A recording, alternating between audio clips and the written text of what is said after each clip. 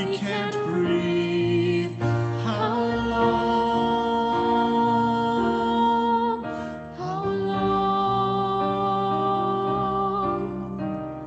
How much longer must we wait? How long? How long? How much longer must we wait?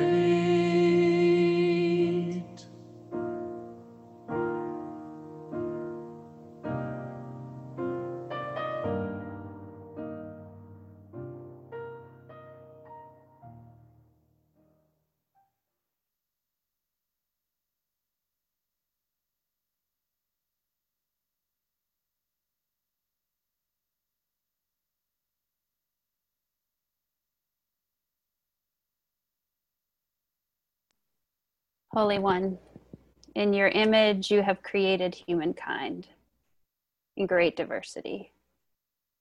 We give thanks for our differences.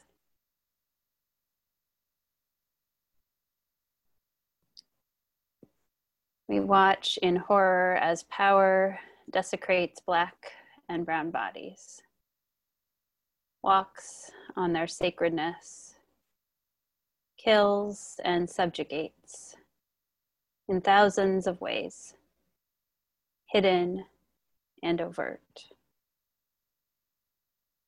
Grant us hearts that listen and learn. Grant us courage to disassemble the systems, the stories, the mythos that privilege whiteness over all others. Give us your Spirit's wind to call out racism in all its forms.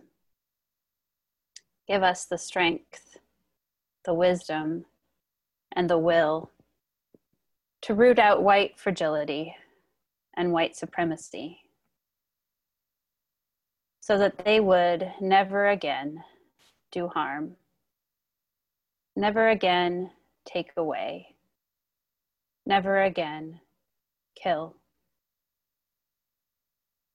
God of all creation, bless us all with what we need to march on, to live this work of anti-racism today, every day, always.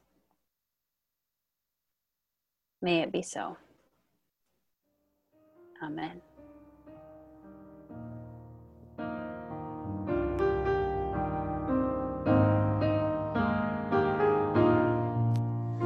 How long? How long? How much longer must we wait? How long? How long? How much longer must we wait?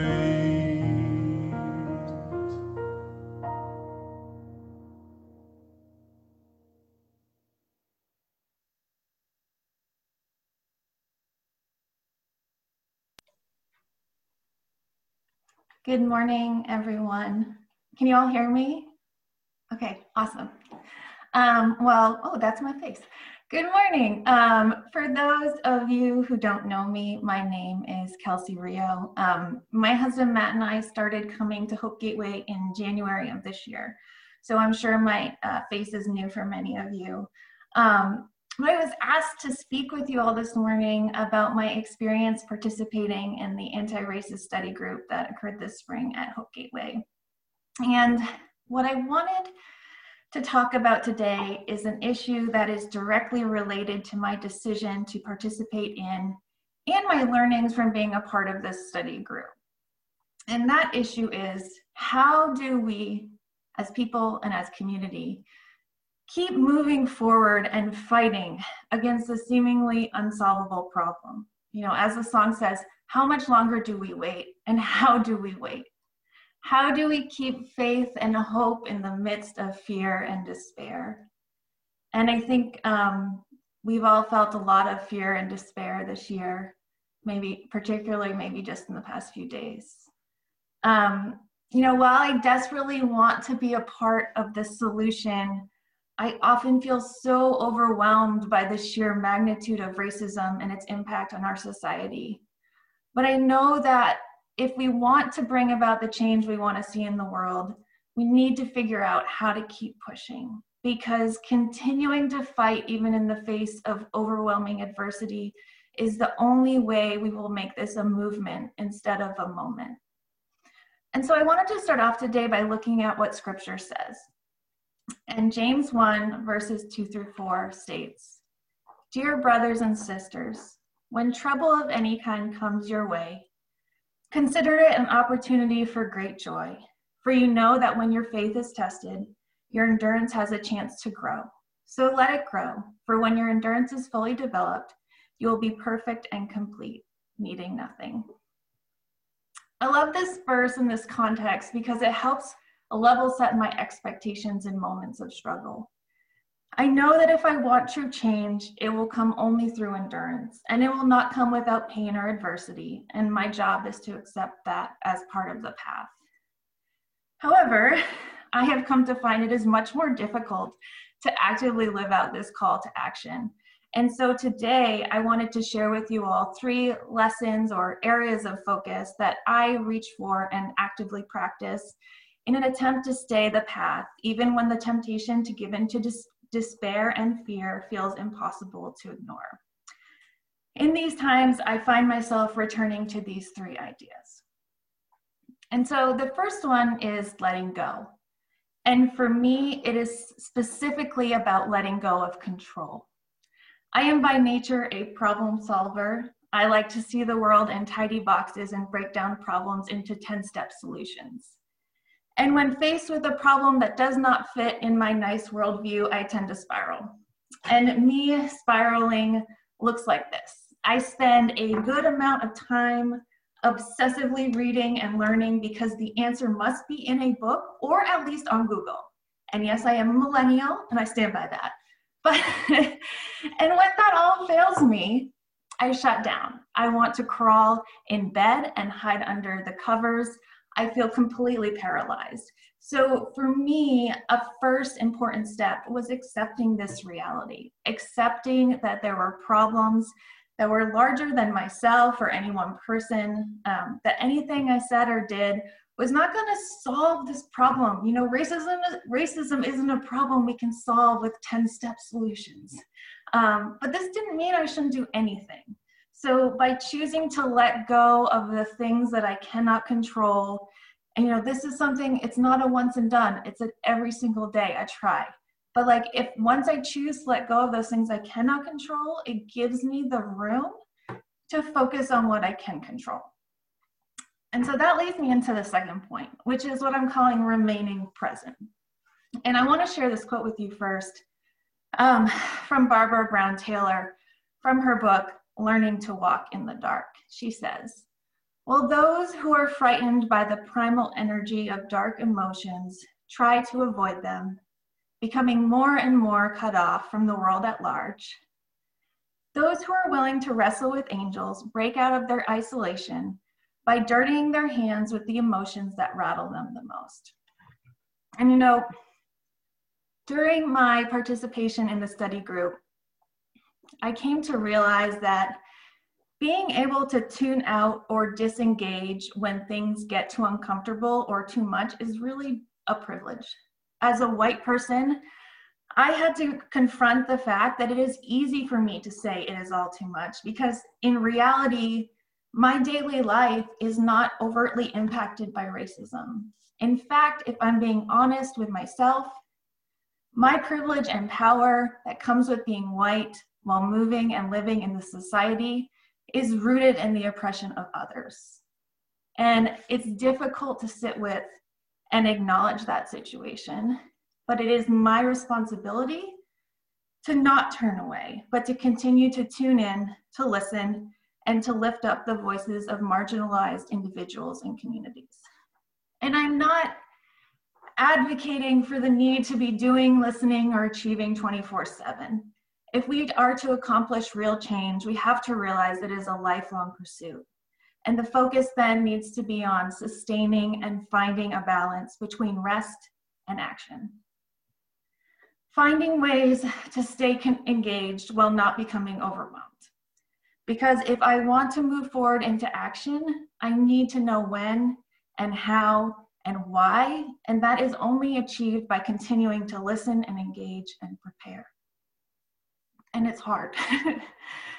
And so that brings us into our third point, which I'm calling answering the call to action. And you'll see I have a lot of quotes in this because, like I said, I read a lot because that's where the answers are.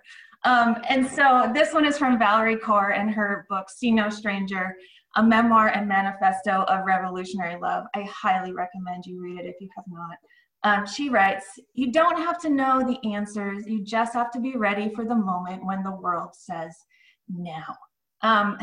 This is something I struggle potentially with the most. I often feel the need that if I'm not doing everything, I'm not doing enough. And that panic spirals until I feel incapable of doing anything. And I've spent a lot of time working with these feelings. And what I've found helps the most is what Valerie suggests, is to be ready and open for the call. And for me, this started with participating in the study group. I was really nervous to join the study group. Like I said, I just joined Hope Gateway at the beginning of the year, and I don't know many people. And participating in this study group required a level of vulnerability that made me feel uncomfortable. But participating in the group was such a blessing, and the people that are part of the church and that were part of the group are so welcoming and so loving and understanding. And because I participated in the group, it gave me the confidence to speak up more. And so that led to me speaking up at work during a large work meeting with 40 of my colleagues about white privilege and what that meant for us and how we could work to overcome it. And it led to me saying yes to this and speaking to all of you, which I most certainly would not have ever believed I would have done 6 months ago. So, sometimes the actions feel small, but I can feel myself growing towards something larger. And that's all we can really do, because this is a marathon, it's not a sprint. And so we have to realize how we move forward at a steady and sustainable pace. And so in conclusion, these areas of focus are lessons I have to choose to lean into, sometimes on a daily basis, sometimes on an hourly basis, and oftentimes I fail. But I know that the work is long, and so I just continue to try to do my best to let go of control, to listen and engage, and be ready to go when the world says now. And in closing, I'd like to leave you with this quote by Stephen Charleston. He is a Native American elder, author, and retired Episcopal bishop. This actually comes from his Facebook page. I highly recommend following him if you don't. He writes, "There is a spiritual name for what we have been going through over the last few months. Every religion has it in one form or another, but in general it is called a time of testing. It is not a punishment from heaven, but a time we have actually created for ourselves. A time when our ability to practice what we preach is stretched to the limit. Like a valley of dry bones, we are faced with the realities of our own making. The test is to be faithful, to be true to what we believe, to be better than we thought we could be. The Spirit will be with us, but this is a moment we must confront, endure, and finally overcome ourselves. We must pass this test of faith not by strength alone, but by a patient trust in what we have always said we believe. We have had the training, now we test how well it works."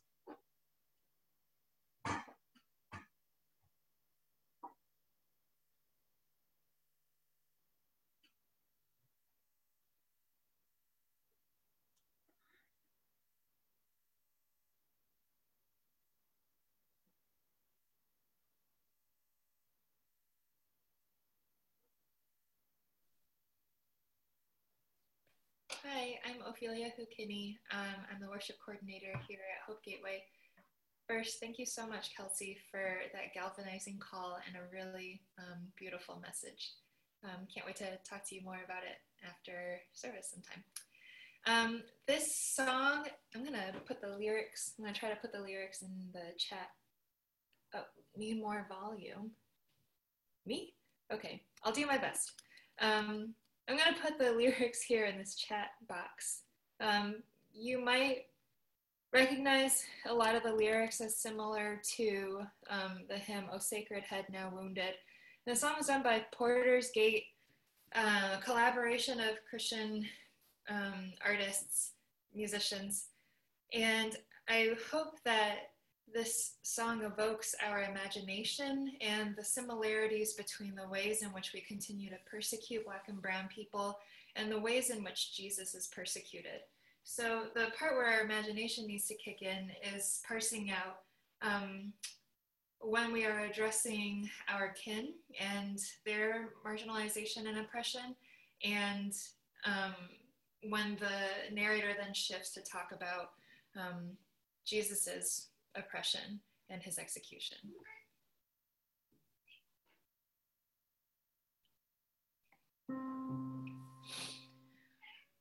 Oh, sacred neck now wounded, press down my blows and knees. This Son of God surrounded by silent enemy.